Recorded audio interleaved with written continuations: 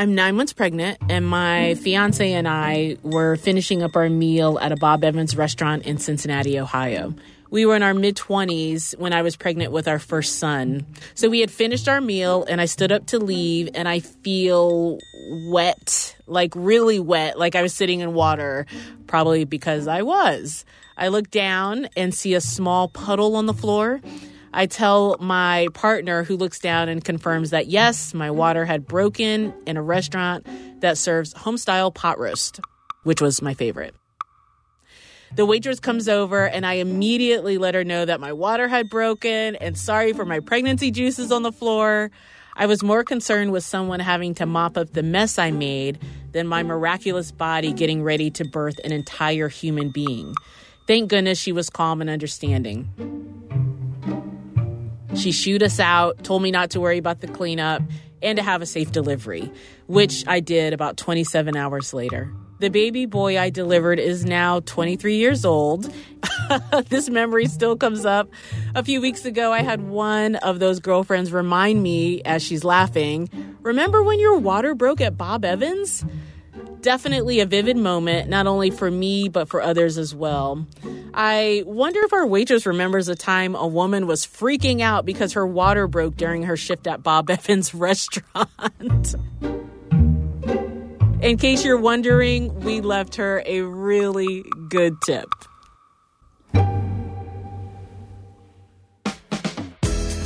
From WBEZ Chicago, this is When Magic Happens. I'm Cheryl Jackson, here with Jennifer Shaylove Long and Taylor Coward.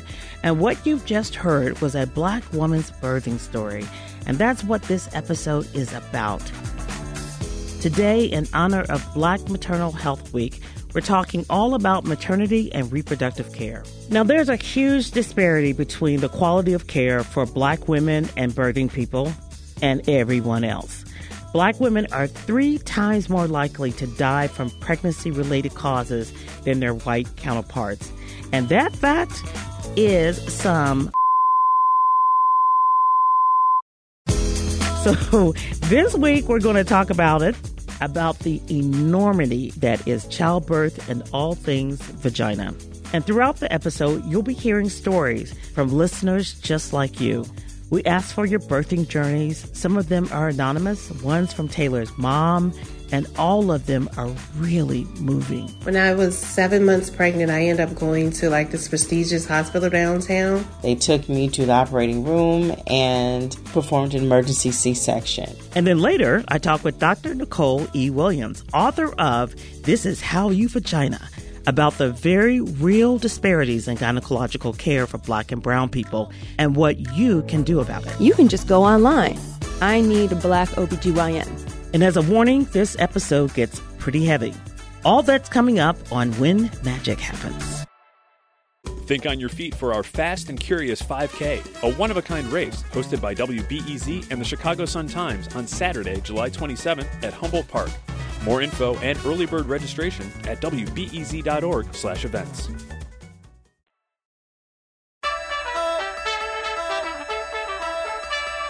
All right, ladies, what intrigues or amazes you about women and reproduction?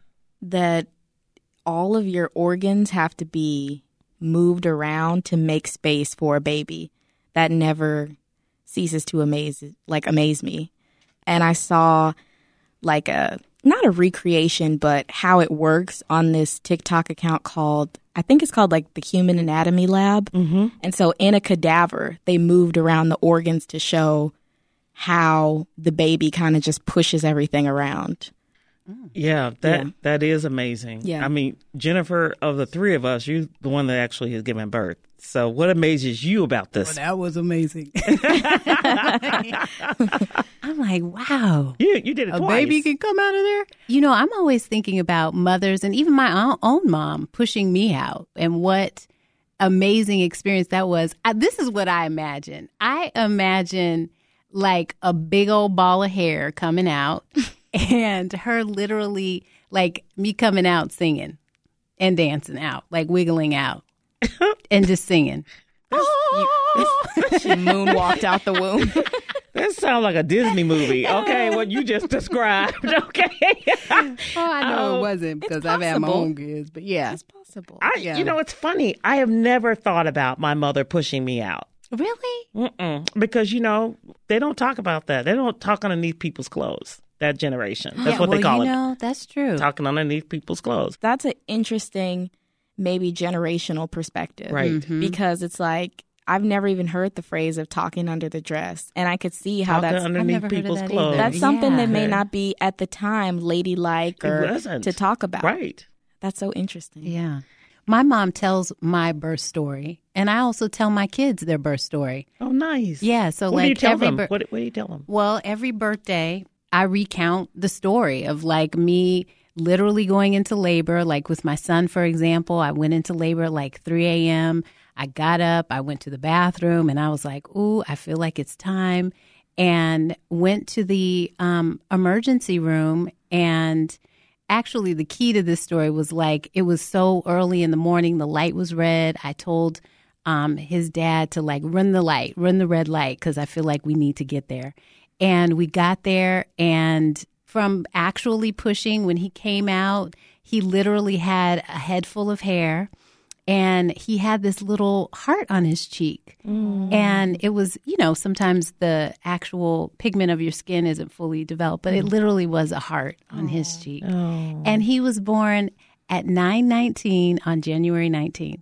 Oh, wow. Yeah, isn't that cool? He's magical. I love he is magical. He's magical. And my daughter's magical, too. Let me say that. Okay, all right. 'Cause, Mom, why you say that? Okay. Right. The birthing experience was one that I wanted to experience naturally. I didn't want her affected by pain medication. So I was using imagery. I had the image of myself under a waterfall. I love waterfalls. And surrounded by beautiful flowers. Well, many hours later, I was what was considered failure to progress. So I wasn't dilating enough. And the image of the waterfall and the flowers about 8 hours later became fire and storms and planes crashing. It was just almost unbearable.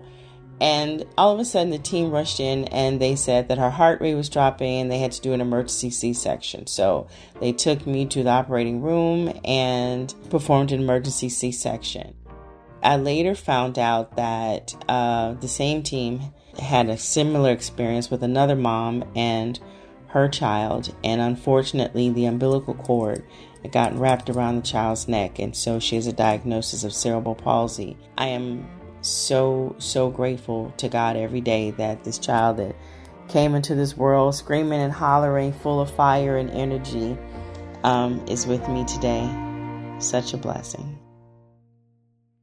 My mother did share a part of one issue she had with the birthing story, how she went to the hospital because she felt like she's going to have the baby. They sent her home only to come back hours later. And she said it was pandemonium. And she remembers someone screaming, "Who sent this woman home?" And that's the only story I know of my mom. She's like, and then they put a shot in her arm and she just... This was for you or for your sibling? This is, I think, it wasn't with me. Okay. It was a sibling. Okay. But that's still so scary to hear. Because that put your mom at risk. Yes. They put and this is what this whole show is about today. Right. Disparities. Yeah. And why this is an issue for Black women. So it's interesting. We've got a lot to unpack. Yeah. You know, some stuff is funny, but, you know, the some disparities is just serious, and it's... And I feel like we're just now, maybe not, but just now breaking out of the generations of where difficulties in pregnancies are blamed on the mothers. And so maybe that's why she felt a bit of like hesitance in sharing that, because I feel like I read from the past that the blame would get put on the mom for things that are just really out of their control. Let me tell you what, if you were to pull up my YouTube, or you know how social media feeds you stuff that you watch once. I am so fascinated by women having babies. To this day, I subscribe to channels about it. I'm just amazed by the process. I never had that opportunity, but I find it so amazing. Yeah. And the various ways that a baby comes into the world. Mm-hmm. One of my friend, actually, he worked for me, and his wife had the baby at home. And he's like, oh, yeah, she's up and about. She had a blow-up pool in their living room, and she had the... In the water. In the water. Yeah. So I get there, and she had already had the baby. The pool was still there, cleaned out, thankfully. She had to go there. This woman asked me if I wanted the placenta. She goes to the fridge and said her placenta was in the fridge. Would you want a piece of this? Because it's great for the skin. I was like, no, I'm good. Don't people now, like did she just eat it though? Yeah. Right? She put it in smoothies. Yeah. She It's girl, like nutrient yes. rich. Yeah, very nutrient. I'm a pass on that. Yeah, Okay, I'm just going to nutrient go on and take a pop of vitamin. Okay, so I couldn't go there. You know, you already know where I'm about to tell you to go for a wealth of knowledge. Miss TikTok. I know, Miss TikTok. I already knew. Because there's a lady who, she's basically compiling a list of reasons that make her not want to have a kid. So it'll be, there's a popular video where a woman was like, my nose grew like 3 times its normal size. I saw that. And so everyone in the comments was like, get the list. Or like one lady was like, oh, my perineum ripped to the point where like I had to get it stapled and sewn. And they were like, get the list. And so there's so many firsthand stories. Like moms shoot TikToks from the hospital and be like, you would not believe what just happened. I labored for 23 hours, and I actually went into it thinking that I was going to do it all natural. And early on, I realized that that was not what I was going to do. It had become unbearable enough that it was time for me to go to the hospital. So they bring in the anesthesiologist, and she's giving me the epidural, or trying to give me the epidural, and could not find that space in my back to get the needle in. And so she tried several times, and I cannot remember a time when I wanted something so bad.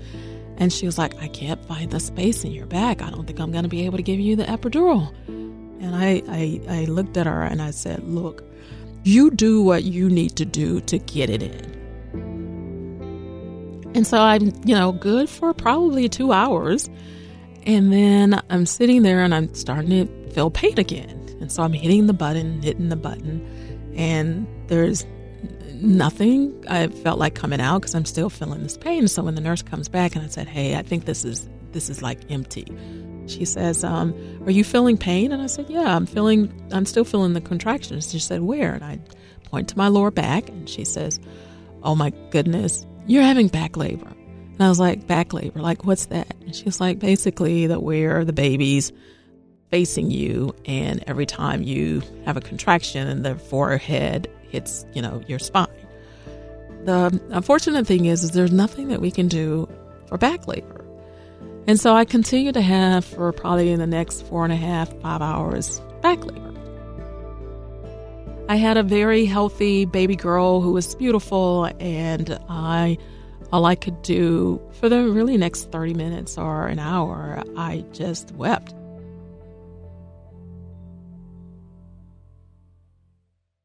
I remember having my daughter, and the day I went in for a checkup for her, they said that she actually is decreasing in size. And so they needed me to go to the hospital and deliver her that day, right? And I was at the, you reach the end where you're just like, I'm done. I'm happy to deliver her.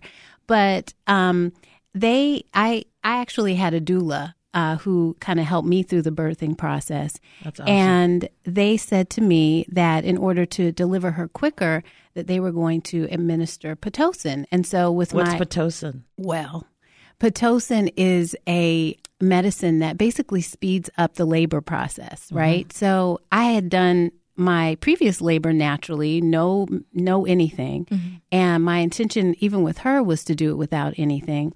But they actually ended up administering Pitocin so that they could deliver her quickly. And also, I wasn't at the point where I would have labored in that particular time frame.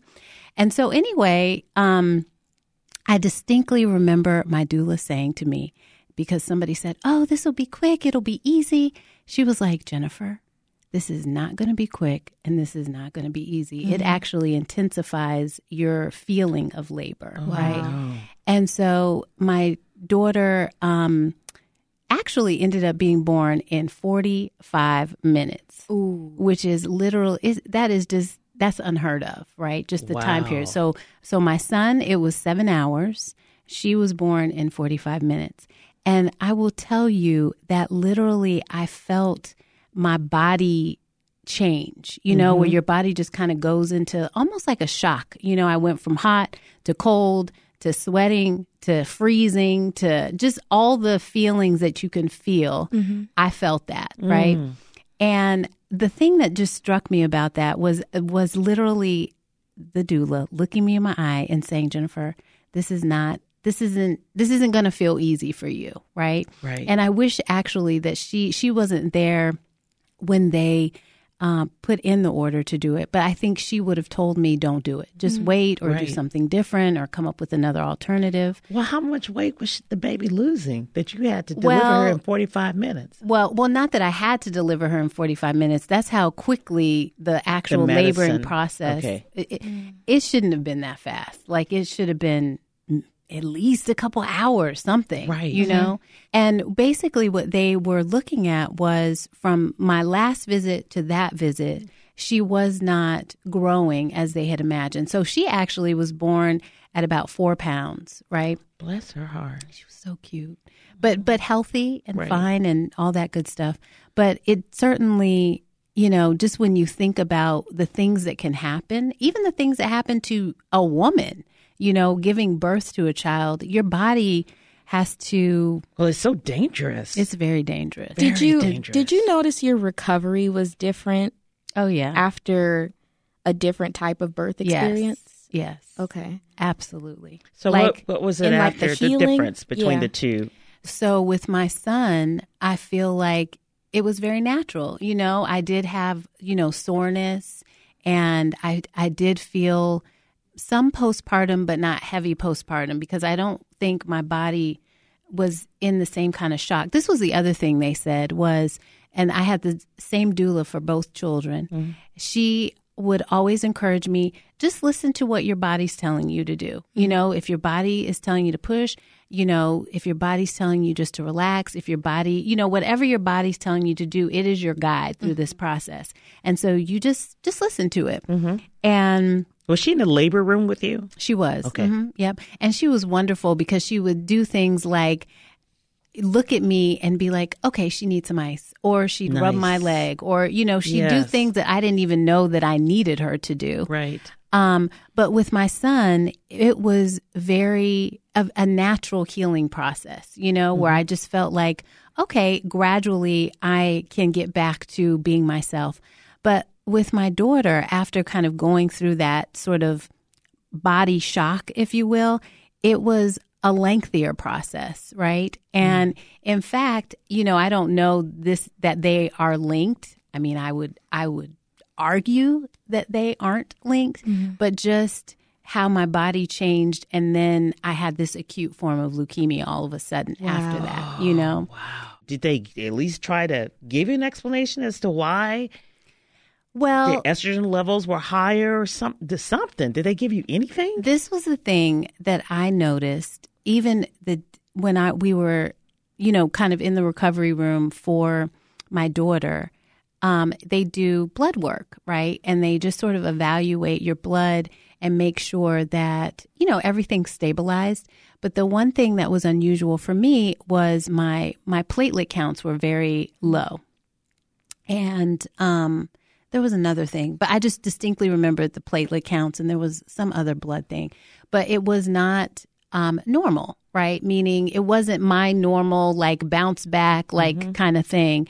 And so that in and of itself, to me, was a red flag. And had I had the foresight to even think, like, kind of the correlation between the two, the way my body was feeling after having birth that way, and then seeing, like, oh, these markers look weird for me, then I maybe would have been a little bit more reactive about, I don't know. I think I would have been reactive in a different way. So do you think that maybe the healthcare professionals didn't have maybe your well-being in mind when you got the Pitocin? Because I hear sometimes you kind of have to split the focus on mom and the baby. Mm-hmm. And sometimes there seems to be a struggle in who do we administer to in this moment. Mm-hmm. And so what was, in evaluating everything later, what did you think about how you were handled by the healthcare professionals and your well-being in that process? I mean, I think I was handled. That's a good question. I mean, I think I was handled fine. I think I would have wanted more time to think. Okay. I would have wanted more time to think about, and like, it's literally like you're in the birthing room, they're going to give you Pitocin. Like, everything felt too rushed to me. And I think I would have taken a beat.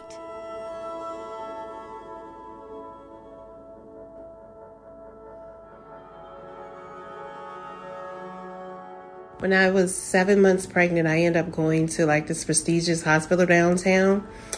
And the ER doctor like totally dismissed my symptoms. I don't know, because he, I always pride myself on working in this field. I had on my scrubs because I was leaving work. I had on my ID. I was, pronouncing my body parts right, saying the correct terms. And he like totally dismissed me. So I end up like, walking out the emergency room, bent over in pain. And they dismissed me and sent me home to take Tylenol. And he didn't even touch me, run any type of test to see. He just assumed it was Braxton contraction, which I'm explaining to him that, like, no, I've been pregnant before. Like, I understand. I know the feeling when I'm having contractions. So it just so happens I end up going to Stroger. And I'll never forget this lady. I met this young black emergency room doctor, and she came and she was feeling on me, and she was like, well, it sounds like it's your appendix. So they end up doing a MRI, and it was my appendix.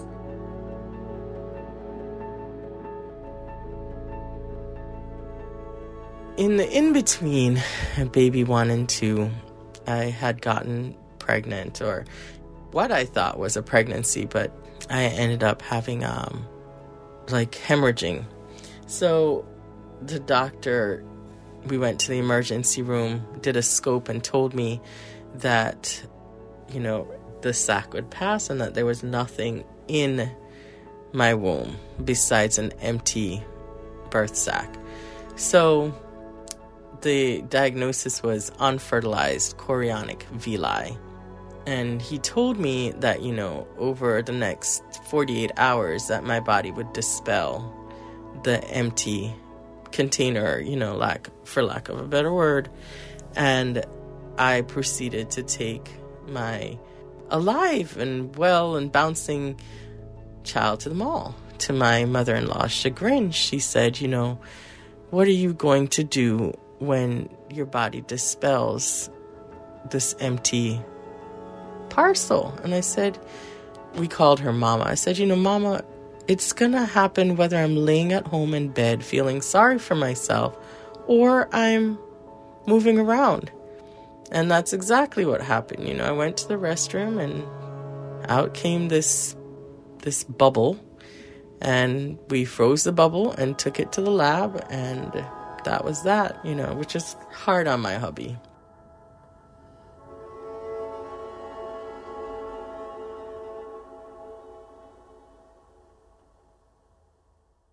So, Cheryl, I want to know about your experiences. What have you experienced?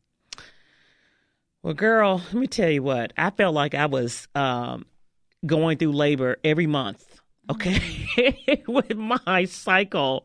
Yes. I had very painful cycles, and the contractions, the cramps felt like huge contractions. But there was no baby at the end. So I'd be balled up. I would pass out sometimes. The pain was so intense. This is before ibuprofen. Right. But it was just a terrible experience, my cycles for me. And so while I've never had a child, my reproductive health, my menstrual cycles were just onerous. Yes. To be to put it lightly. And do you know, like, what caused that? Well, when going through this young, I'm 15, 16, everyone around me just normalized it. Like, oh, it's just being a woman. Like, but I'm in the library because I had to leave class and I'm on the floor of the library. This is not normal. Right. But and instead of saying it's not normal, remember librarian who was also, really kind of an aunt-like figure just told me, well, you're going to have to do better about this because in college you cannot leave class and you cannot, and when you grow up and have a job, you can't just be off your job just because you have cramps. Right. So you're going to have to get it together. So that was the whole thing, is get it together. And people still maybe aren't taking it as seriously. Marseille Martin, the young actress from, I think it's Blackish. Blackish. She just got surgery because she said that she would just have excruciating pain. And so when I had my own personal pain as I started to menstruate, and I started to menstruate early at 9, so you can't go to another third grader and be like, got a pad? Right. And so there was so much that I didn't know. I didn't know what was supposed to be happening. But at the time, there's these American Girl doll books. I know. I bought them for my nieces. I love them. Yeah, they're about your body. Yes. Yeah. And so I was like flipping through it, and it told me like how to put in a tampon, how to do this, how to do that. But it never really hit on the pain. Right. And so I was like, maybe it's just me. And so I was so happy to see Marseille's story. Not happy that she was suffering, but happy that she came out about it because people don't take it seriously. They don't. And, because ultimately my fertility was stolen from me because I went undiagnosed for so long. And so now I am such a huge advocate. It is not normal to have painful periods. Just discomfort. Right. But not when you're passing out. Right. Yeah. Not when you're balled up on the floor. Yeah. I remember I was freshman in college and I would get in a depressive state. I would start crying because I knew my cycle was coming and the pain. And I called my dad and I was just crying. What's wrong with you, Cheryl Beth? Cheryl Beth. Now the world knows my middle name that I used to hate. I know, right? What's wrong with you, Cheryl Beth? Fathers, they cannot take it when their daughters are in. I said, Dad, I've just got these cramps. Okay, I'm getting in the car right now. I'm coming. I'm from Memphis. He's jumping in the car to come to Chicago. And then when you get here, what you going to do? Right. Beat up your uterus. Exactly. Fight her. Exactly. He's going to fight my uterus. But it was that kind of trauma for me around my cycles. And I used to always tell myself, well, this will be worth it when I get, because I get to have a baby. When I have children, this pain will all be worth it. Well, guess what? I couldn't get to have a baby because it took my infertility. So I advocate to young women and mothers about their daughters to tailor. It's not, you already know it's not normal. Yeah. But get as much information. I think Black women, when possible, need to see a Black woman gynecologist. Yep. Because they're going to hear you in ways that others will not.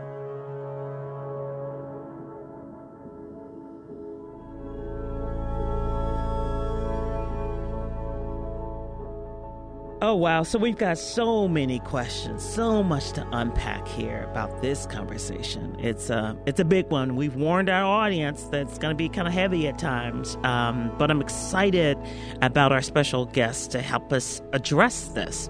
Coming up, Dr. Nicole E. Williams tells us about pregnancy, childbirth, and answers all of the questions about Black maternal health. That's coming up.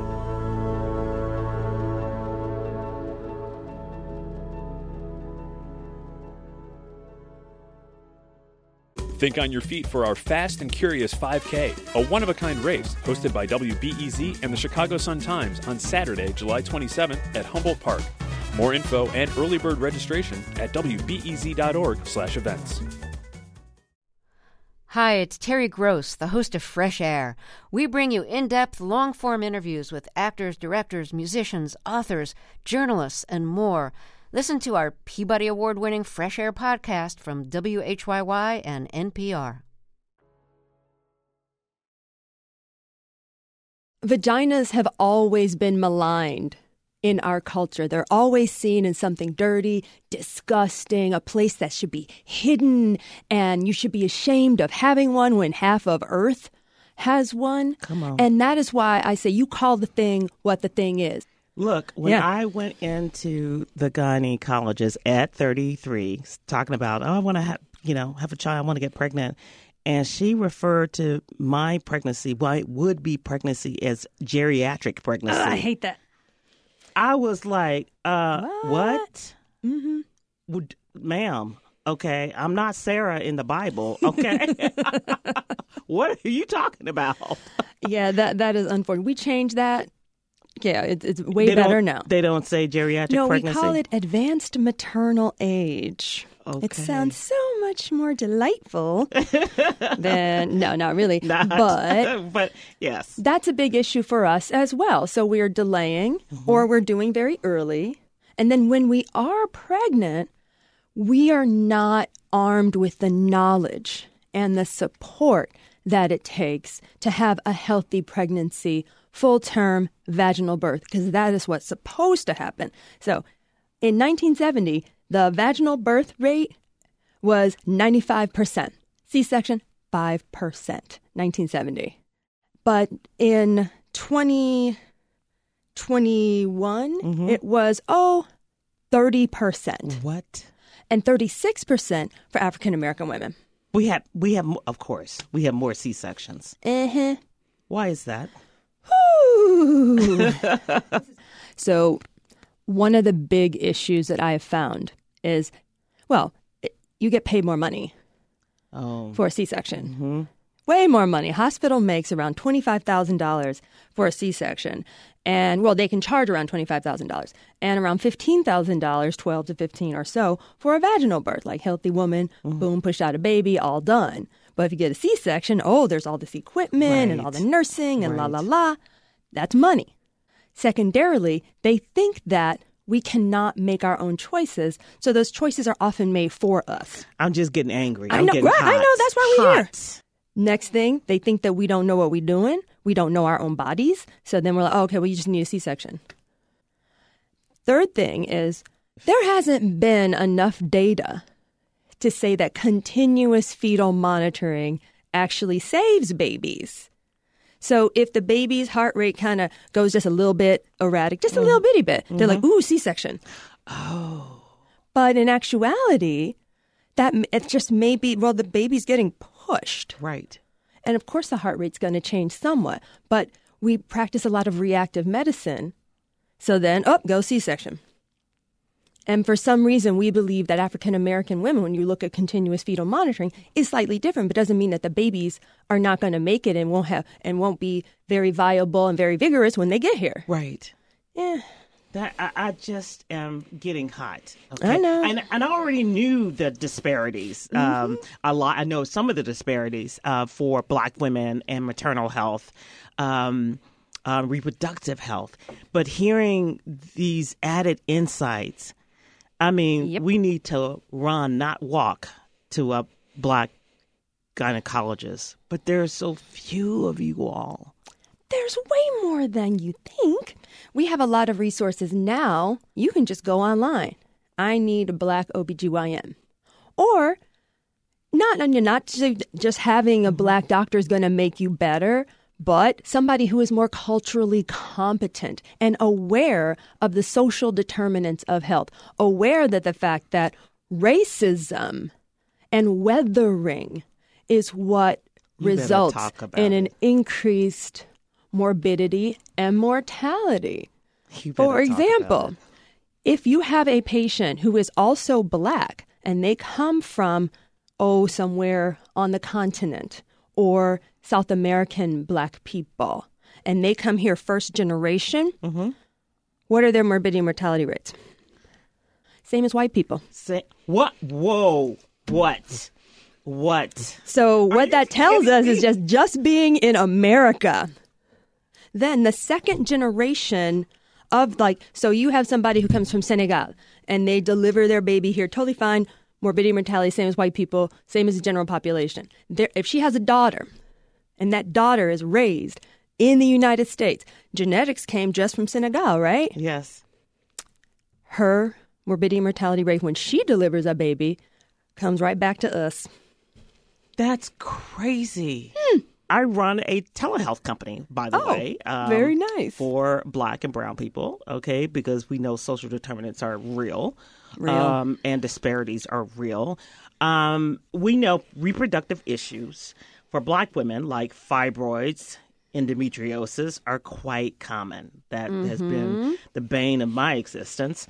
With issues like endometriosis, fibroids, preeclampsia, why are they so common for Black women? Well, it does have to do with the fact that many of us came from West African descent here in the United States. So fibroids is genetic. I have a lot of patients who believe that it came from eating red meat or it came Drinking from milk. Oh, yeah, no dairy. No dairy. Like, I love meat and I love dairy. And I have one fibroid. It's small. It's been there most of my life and it hasn't grown. We don't know why some people's fibroids stay small and other people's blow up to the size of cantaloupes. I had to remove one maybe last month. It was like a watermelon. We don't know why. But the theory is it's genetic. Now, most women are going to have a fibroid sometime in their lives. In fact, 70% of women are going to have a fibroid by the time they're 50. Like I said, I have one, and it's just sitting there, and I didn't even know I had it until I threw my back out. I had an MRI, and I was like, oh, look at that. I have a fibroid. But other women are just decimated every month, bleeding out, wearing black. Right. All of these things. Horrible. So we think it's genetic. Now, the thing about endometriosis. Endometriosis, that is a condition where the stuff on the inside of the uterus, instead of coming out the vagina, it squirts through the tubes, gets into the pelvis. You have like the tissue and stuff that's supposed to come out. It stays in your body. And then every time you make enough estrogen, it starts to react and it causes pain. It can cause debilitating pain. You know what? I'm 58 years old. I had pain since the first day I menstruated, 15. Yep. Debilitating pain.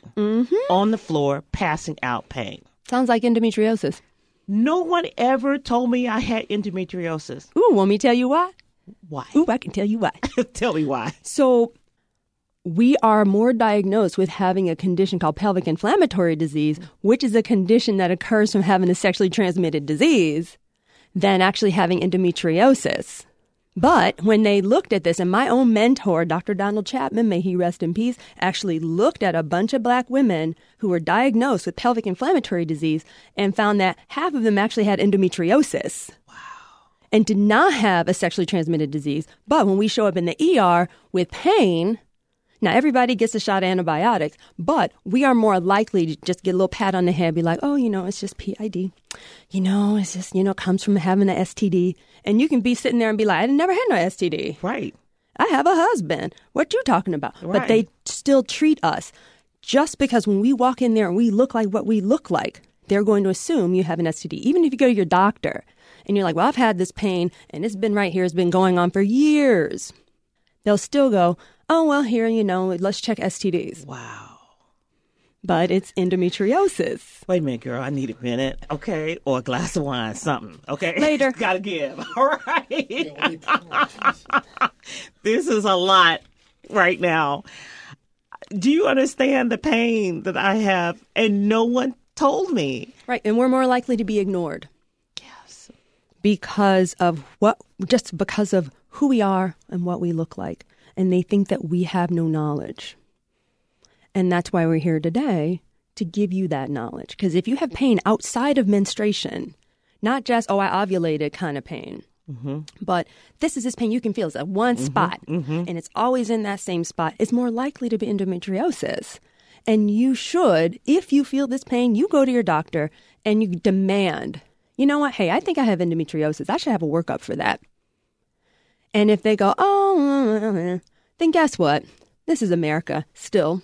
And go get another doctor. Right. You can go down the street, get on the internet, easily. Find someone who will actually listen and validate your concerns as opposed to ignore them. Okay, what you said. Okay, so Why is that? That no matter, your background or your economic status, Serena and Beyonce. Yeah. Oh, yeah. Beyonce bought out like the whole floor of Cedars-Sinai in California, and she still suffered morbidity. Serena Williams, billionaire, tennis player, in better shape than all of us sitting in this room. Me too. I'm skinny, but dog. I'm like, she's like, what? Right. She had a blood clot. And guess what? She wasn't listened to. Serena Williams was still not listened to. Billionaire, savvy, in incredible shape. So she knows her body. Right. And when she said, and it's not like this is some brand new thing. She'd had a blood clot before. Right. So it makes sense that somebody who's in that kind of state where your body is doing all this churning and stuff that you might have would be in what we call a hypercoagulable state, meaning you're just more likely to form clots. And she did, and nobody listened to her until it was doggone mission critical. We are just not listened to, no matter. We can throw billions of dollars at everything. Beyonce, whole side of the hospital was hers, and still had complications, high blood pressure. Come on, people. Right. We're not really listened to. And what we need to do to fix that is we need more advocates in our birthing room. And what we need are doulas. We need doulas to be covered by insurance. So now, right now, only rich people can have a doula. And that's an independent advocate. They know birth, and they can be a calm voice to say, hey, my patient is feeling like this. I think that this should be a thing. We should actually work this up. We should investigate what's going on with her because things seem a little off. That's what we need. But unfortunately, even though we're getting more and more data saying doulas are great, people don't want to pay for that. The government don't want to pay for that. And insurance companies damn well don't want to pay for that. Right. They barely want to pay for the basics. Right. I mean, dog, all I can get is a pap smear and a mammogram. Right.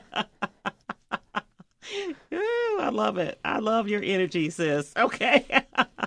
So here's what I do. I'm planting more than a seed. I'm telling my nephews and every young Black woman, my nieces, I'm going to tell the nephews too, but my nieces and every young Black woman to preserve your eggs. Oh, yeah. We don't get told that. Oh, I tell people all the time. Black women. Oh, of course not, because nobody wants black eggs. Okay. Wow. Okay. Just tell us what you really think. Nobody wants black eggs. Oh, my God. It's terrible. So I tell my patients this. Look, just get a credit card. Get a brand new credit card. They're still giving them out. Charge that bad boy up. And then just pay it off over a year or so. It's worth it. Yeah. Because even though only half of the eggs that are preserved actually end up going through like an IVF cycle and getting placed, and even less than that actually get placed, but still, it's an insurance policy that is worth it, even if you have an inkling that you might want to have a baby. Right. Before you're 35, and I hate to say it because, we went to grad school, and then we were smart, and we were going our careers, and things are going great, and they were like, oh, crap, I want to have a baby. Exactly. I'm 38. Right. But this is why I tell my patients, you get the foresight, put them in the freezer. Put them in the freezer. Just put them in the freezer. Young ladies, young sisters out there, if you're listening, get your eggs, okay? Oh, and your one black more eggs thing. Oh, my God. harvested. And one more thing I really want to mention is that women think that by having their eggs frozen, that somehow they have less eggs. I've actually heard that. Yes, they really think. So you're born with like 200-something thousand eggs. So if they take out 15, you're probably still going to have plenty of eggs left. And it doesn't decrease your fertility and the hormones that we have to give you. We have to do this. We have to rev up the system that we actually have to give you. They're not dangerous long term because you're doing this over the course of a couple of months of your life. So just know that these things are actually have been clinically proven and studied over time. Considering the history of the field of gynecology and Black women's bodies as the non-consensual site for experimentation in the field, how do you reconcile this fact as a Black woman? It's really, really difficult. So back in I think it's the early 1800s. We'll just say, 19th century. It was Dr. J. Marlin Sims, who was considered the father of gynecology. What happened was there was a white woman who was thrown from a horse, and she ended up developing what's called a fistula, which is a condition where the bladder and the vagina are connected. So you're just peeing out of your vagina all the time. And he didn't know what to do with it, so he actually worked on slave women. And the three that we have in history, their names are Lucy, Betsey, and Anarcha. And they were operated on and experimented upon multiple times and actually served as each other's, served as the surgical assist on each other's surgeries. Oh, my God. And this was anesthesia-free. There was no wonderful drugs to put you to sleep then. Multiple times. And all we have are first names of these wonderful history-making women who endured so much. And yeah, so how do I reconcile that? Heartbreaking. It's difficult because we've been experimenting. Oh, it's so, I know. But we have to know, see the wonderful thing about doing this and talking about these things, we're getting that knowledge out there. So people will know that, yes, this happened, but it will never happen again. Because there are too many of us out there who have this knowledge and are not going to let that happen. We will not let another Tuskegee happen again. Because these things took our humanity and lowered it to the level of animals. It took away the humanity. Mm-hmm. I feel like you've taken me on this roller coaster ride. But now we're educated even more. And once you internalize it and you process this information, you're going to come out smarter and wiser and more empowered on the other side. Can you tell me their names again, Betsey? Lucy, Betsey, and Anarcha. We need to remember those names. We need to remember those ladies.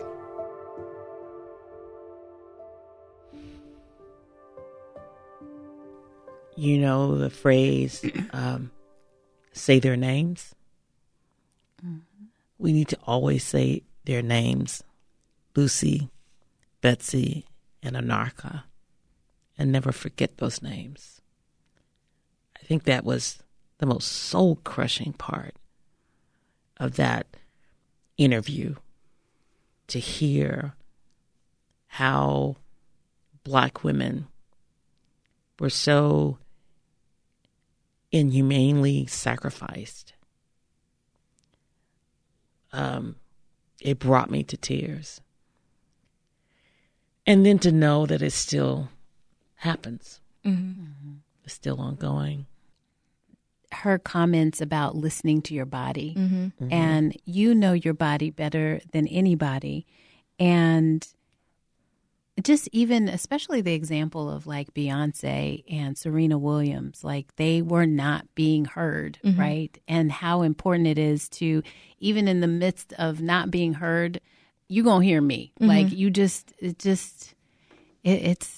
it's frustrating. A world-class athlete. Yeah. Who had a history of blood clots. Yes. Who knows their body professionally. Their body. Yes. You still, and so that it just shows that it's like, and then, then you're not listening. Yeah. And then B, she bought out the entire hospital. That's how much money she has. Right.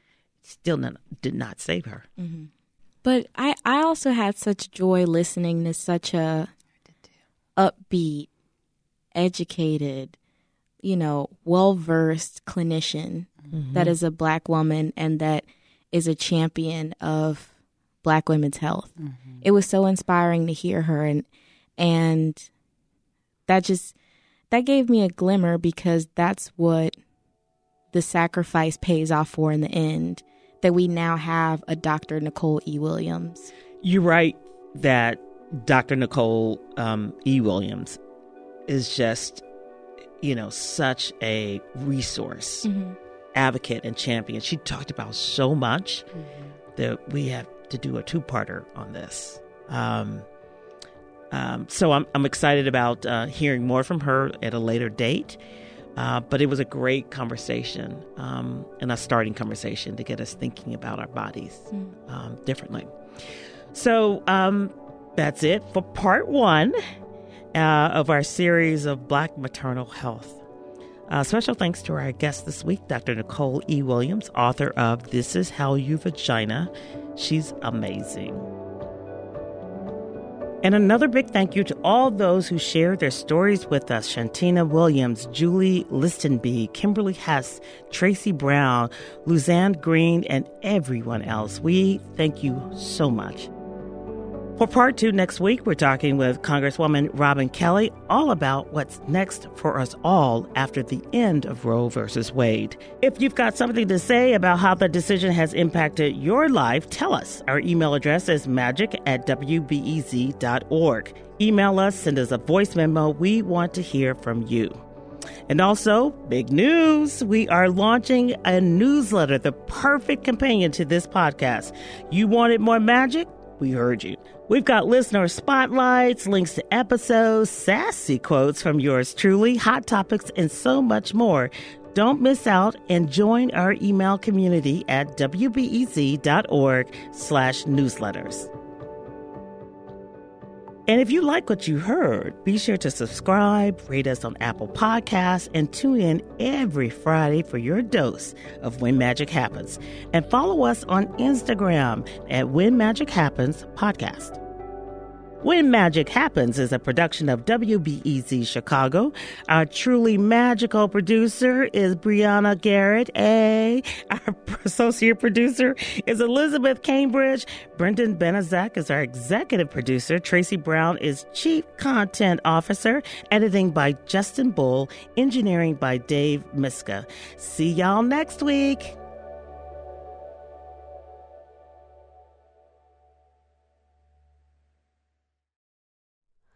Hi, it's Terry Gross, the host of Fresh Air. We bring you in-depth, long-form interviews with actors, directors, musicians, authors, journalists, and more. Listen to our Peabody Award-winning Fresh Air podcast from WHYY and NPR. Thanks for listening to the news live on WBEZ and NPR. The WBEZ stream sounds great in the kitchen on your smart speaker and anywhere on the WBEZ app. Listen every day.